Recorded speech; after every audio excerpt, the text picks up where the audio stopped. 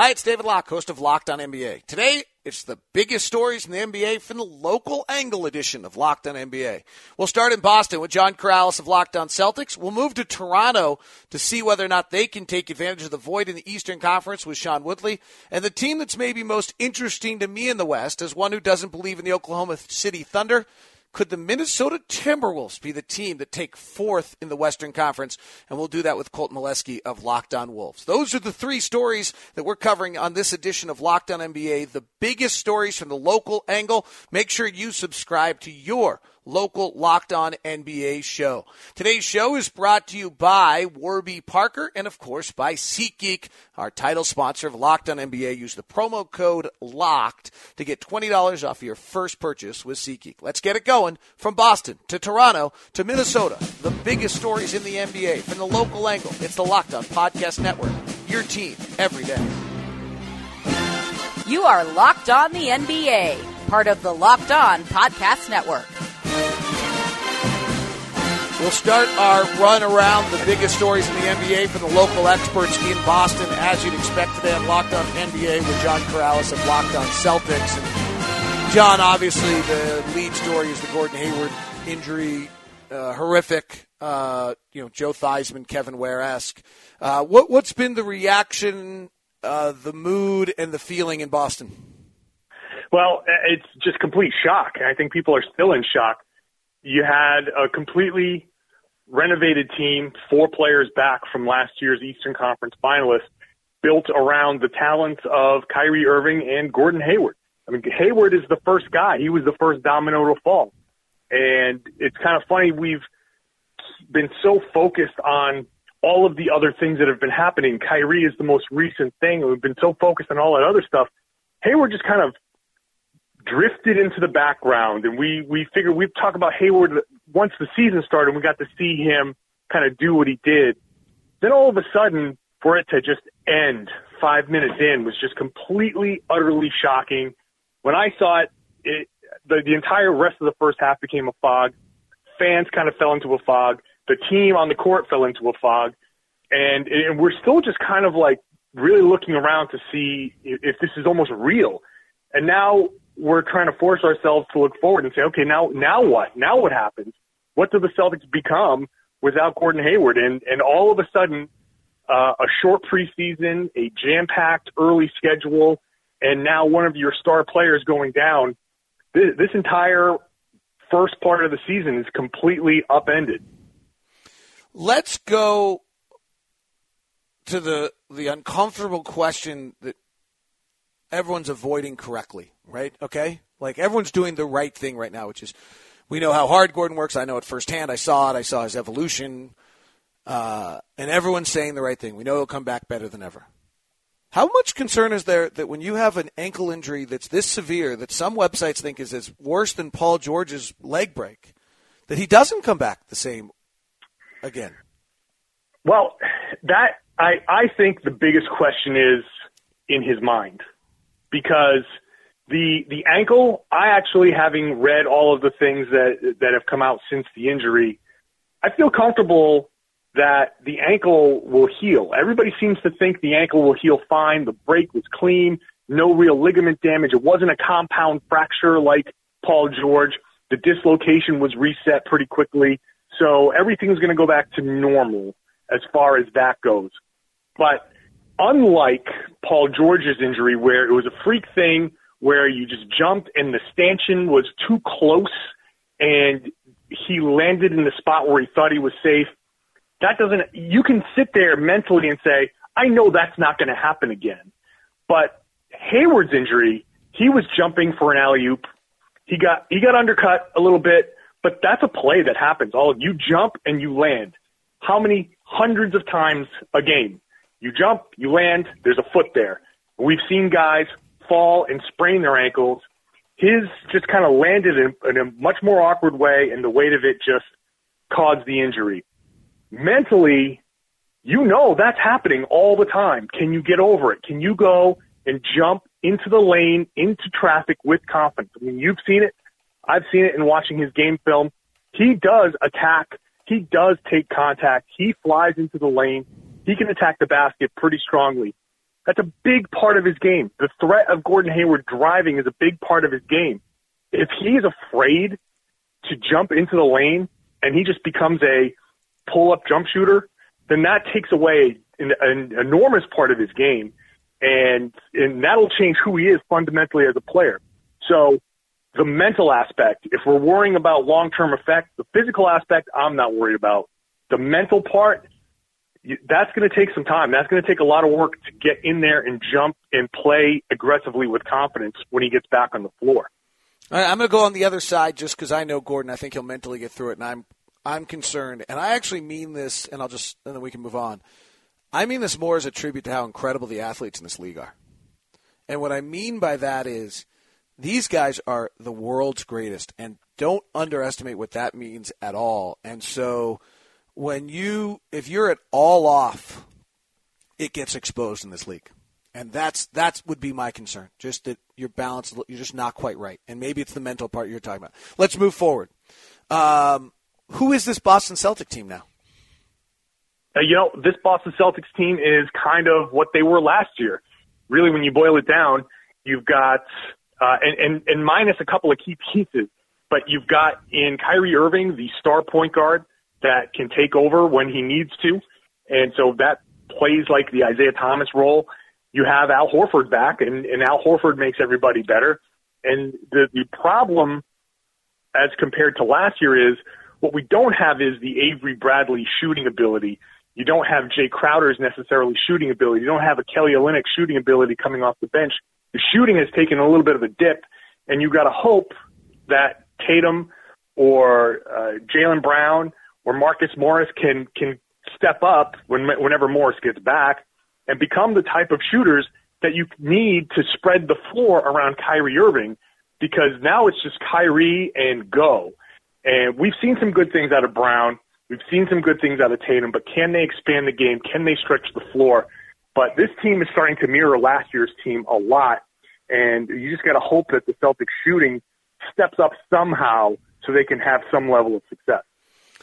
I thought that was obvious in the Cleveland game, and even I watched a little bit of last night's game, that spread offense is so awesome that Brad Stevens has put in until teams aren't scared of guys to shoot from the outside, and then the spread offense isn't quite as great. I broke down a play on Boston.com where one of the keys to the play was simply Gordon Hayward parking himself in the corner and occupying a defender and giving the rest of the Celtics like 70% of the half court to run a 4-on-4 set that gave them 5 different options. So without that, there's nobody with Hayward's shooting ability that can occupy a defender. And you mentioned it before. That little bit being off changes the entire dynamic of what's going on the floor. If that defender, instead of parking himself inside Hayward's shorts, can take 2 more steps to the left, well, now that prevents a drive. That prevents a backdoor cut. That takes away 2 or 3 different options just from him being able to slide over a little bit. That's going to hurt the Celtics offense. They're going to have to figure out how to run a motion, spread, read and react without that one guy that can really spread the floor. And again, shortened preseason, didn't give them a lot of practice time to begin with. Now they've got to readjust their offense on the fly without 1A of their 2 number 1 guys. That's a lot to ask these guys so soon. So we already wondered if they were going to struggle early. Now they're probably going to struggle for the foreseeable future. I am Gordon-centric on this one, just having covered him and rooted for him for as long as I have. Here's the one thought I had probably, it always felt inappropriate having basketball thoughts in the last 24 hours about it. I thought it was an interesting mix this year that Kyrie and Gordon were the 2 lead dogs, and you had these young stars rising in Jaylen Brown and Jason Tatum. What I think is going to be really interesting next year is when Gordon comes back, hoping all's well, how you're going to get Jaylen Brown and Jason Tatum to take the step back to allow Hayward back in. Well, look, that's going to be a good problem to have, I would say, if you want to take a silver lining approach, okay? And look, this is what we're doing here. Gordon Hayward's out, right? Like, there's nothing you can say. We've sent our thoughts. We feel for him. Nobody ever wanted this, but here we are. We've got to look at things moving forward. So looking forward, what happens? Tatum gets a ton of minutes. He's already in the starting lineup. He's probably going to stay there for a little while.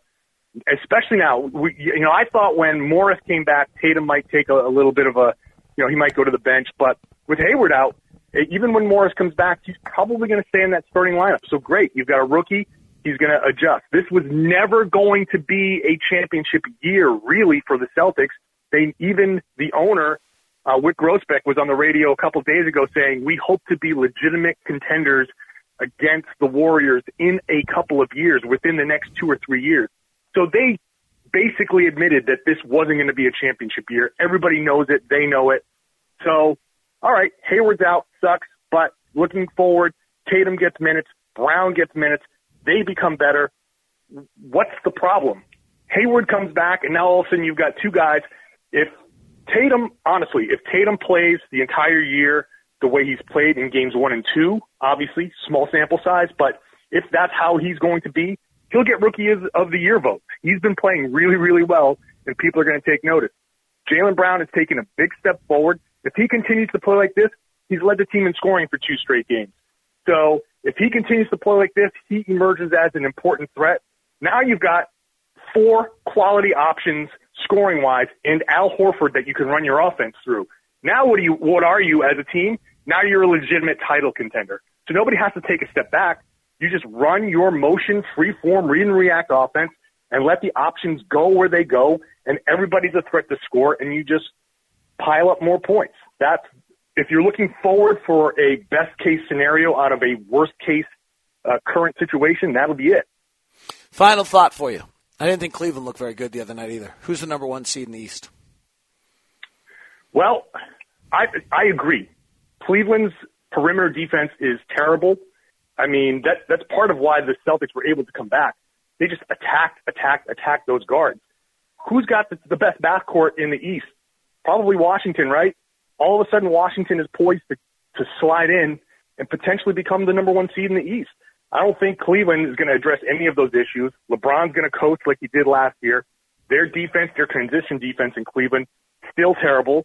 Now, we know that they might turn it on in the playoffs. We'll see what happens then. But in the regular season, I think this injury elevates Washington to that top seed. John Corrales, Locked On Celtics. Thanks for the inside look at the local experts on the biggest stories in the NBA. Thanks very much. You got it. John Corrales, Jay King, Sam Packard, Locked On Celtics do a great job.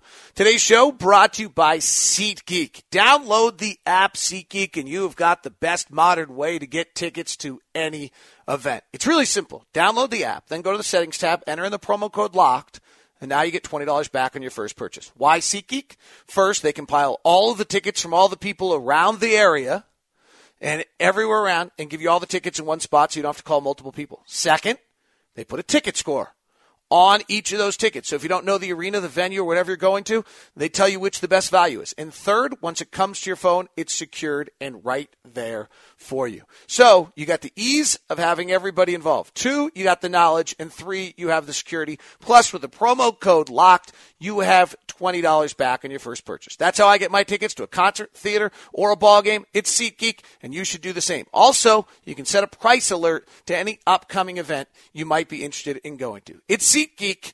Now, let's move the focus to Toronto. Our next stop is across the border, heading up north to see the Raptors, and Sean Woodley, Locked On Raptors host. Sean, this is really just because it's almost like I'm talking to a shrink. So I don't know if you heard the Pelton Locked On NBA podcast. But I did not yet. It's on my list. I'm coming up to it next. All of a sudden, I picked the Raptors to be the number 1 seed in the East. Yes. I'm here for this. This is I've been too chicken to do this, but I've been wanting to do this the entire preseason. And then I watched Boston lose Gordon Hayward for the year and watched Boston play Cleveland, and I actually began to feel much better about the pick. Mm-hmm. Yeah, it's Washington and Toronto for me are kind of both in that range of like teams that I wanted to take to come number 1, and like I'd probably lean to Washington being the more likely team to do it, just because like they're kind of more set in their starting 5. The Raptors have some new guys they're working in and young guys they're working in, which could go either way. But yeah, I think the logic behind it makes sense considering the Cavs are gonna sort of probably coast through the regular season and have some weird lineup things of their own to figure out. Yeah, the Celtics, unfortunately, losing Hayward, that's a huge blow, and it really sucks for the league, but that could benefit the Raptors or the Wizards, but potentially the Raptors this season for sure. So let's get to the makeup of this roster, because I think I like what they have. You have this veteran starting lineup that's been there, done that, and then this youthful bench with a bunch of players who they're not Jaylen Brown, Jason Tatum, like on the verge of being stars, but I think all of them are viable rotation players in the NBA that could be good. So is that makeup as good as I think it is?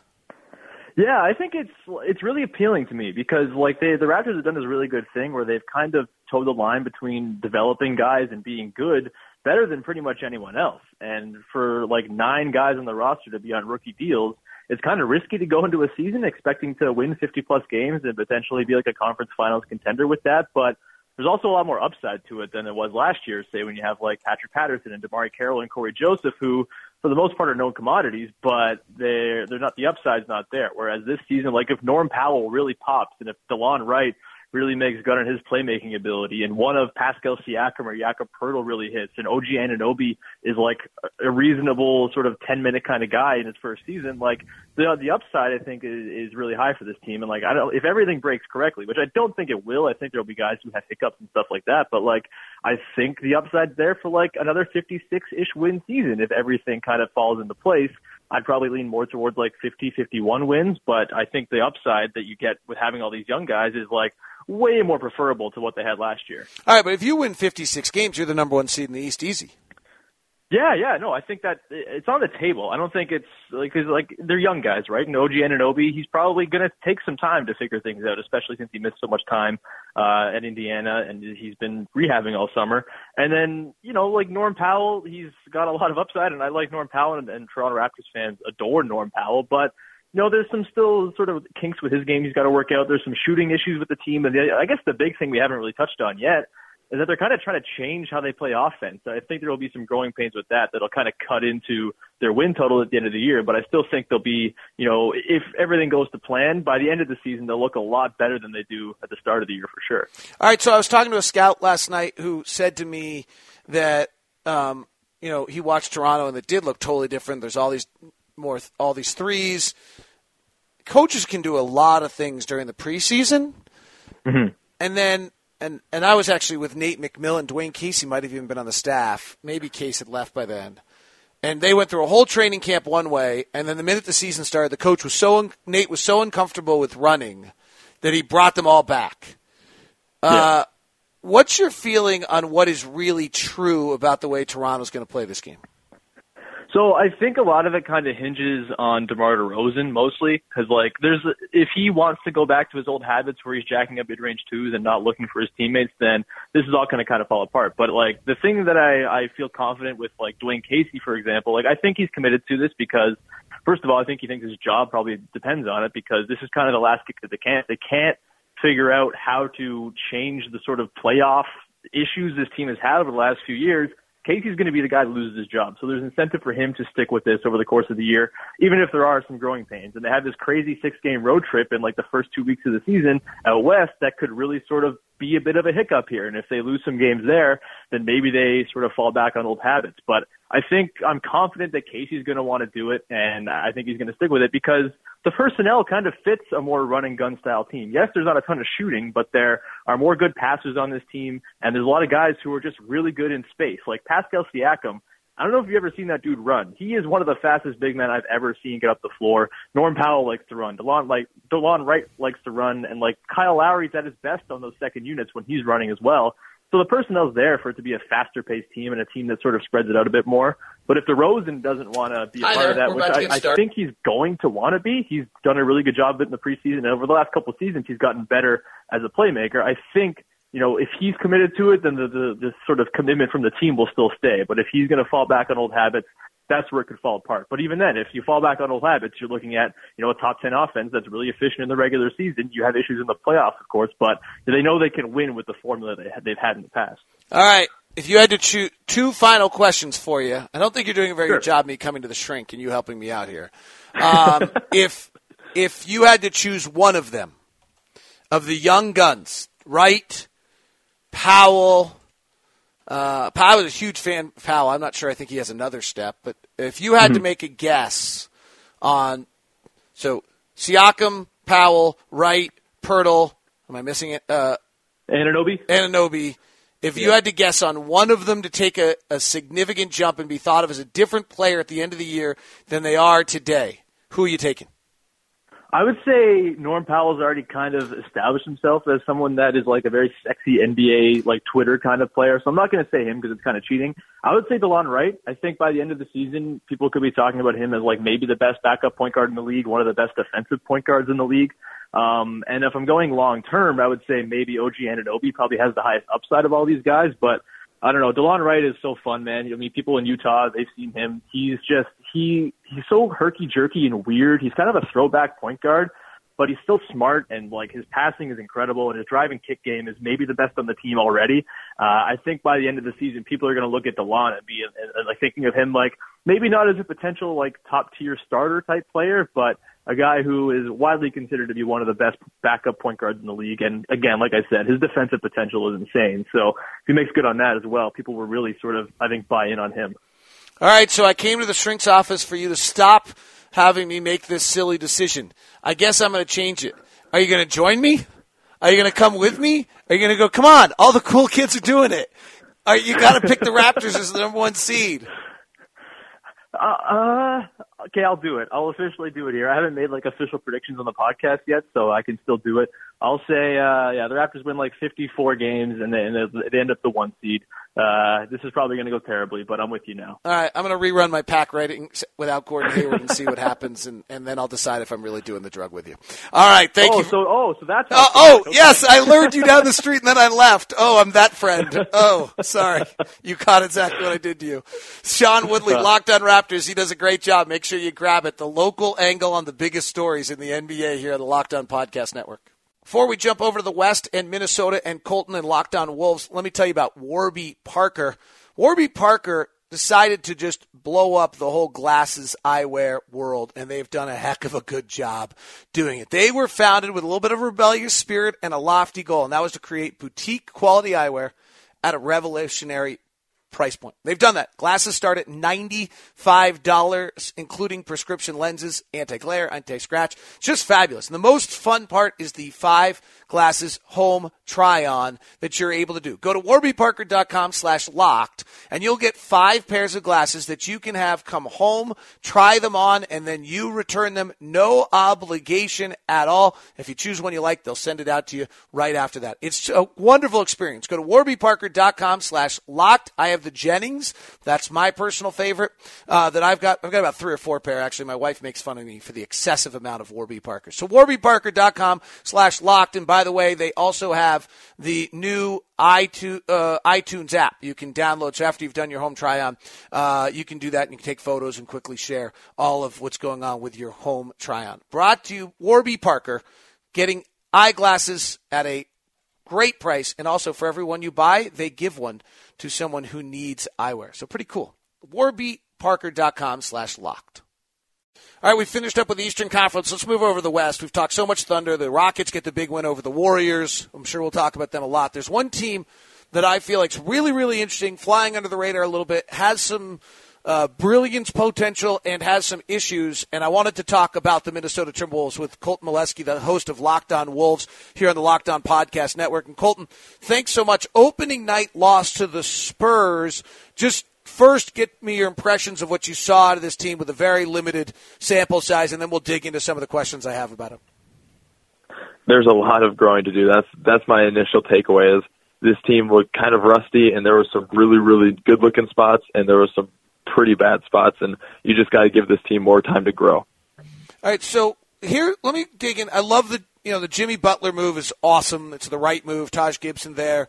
Everything Scott Layden and Tom Thibodeau did in the offseason were right. So let's make sure that's really, well, probably everything. One of them I could probably debate a little bit. I think we're right.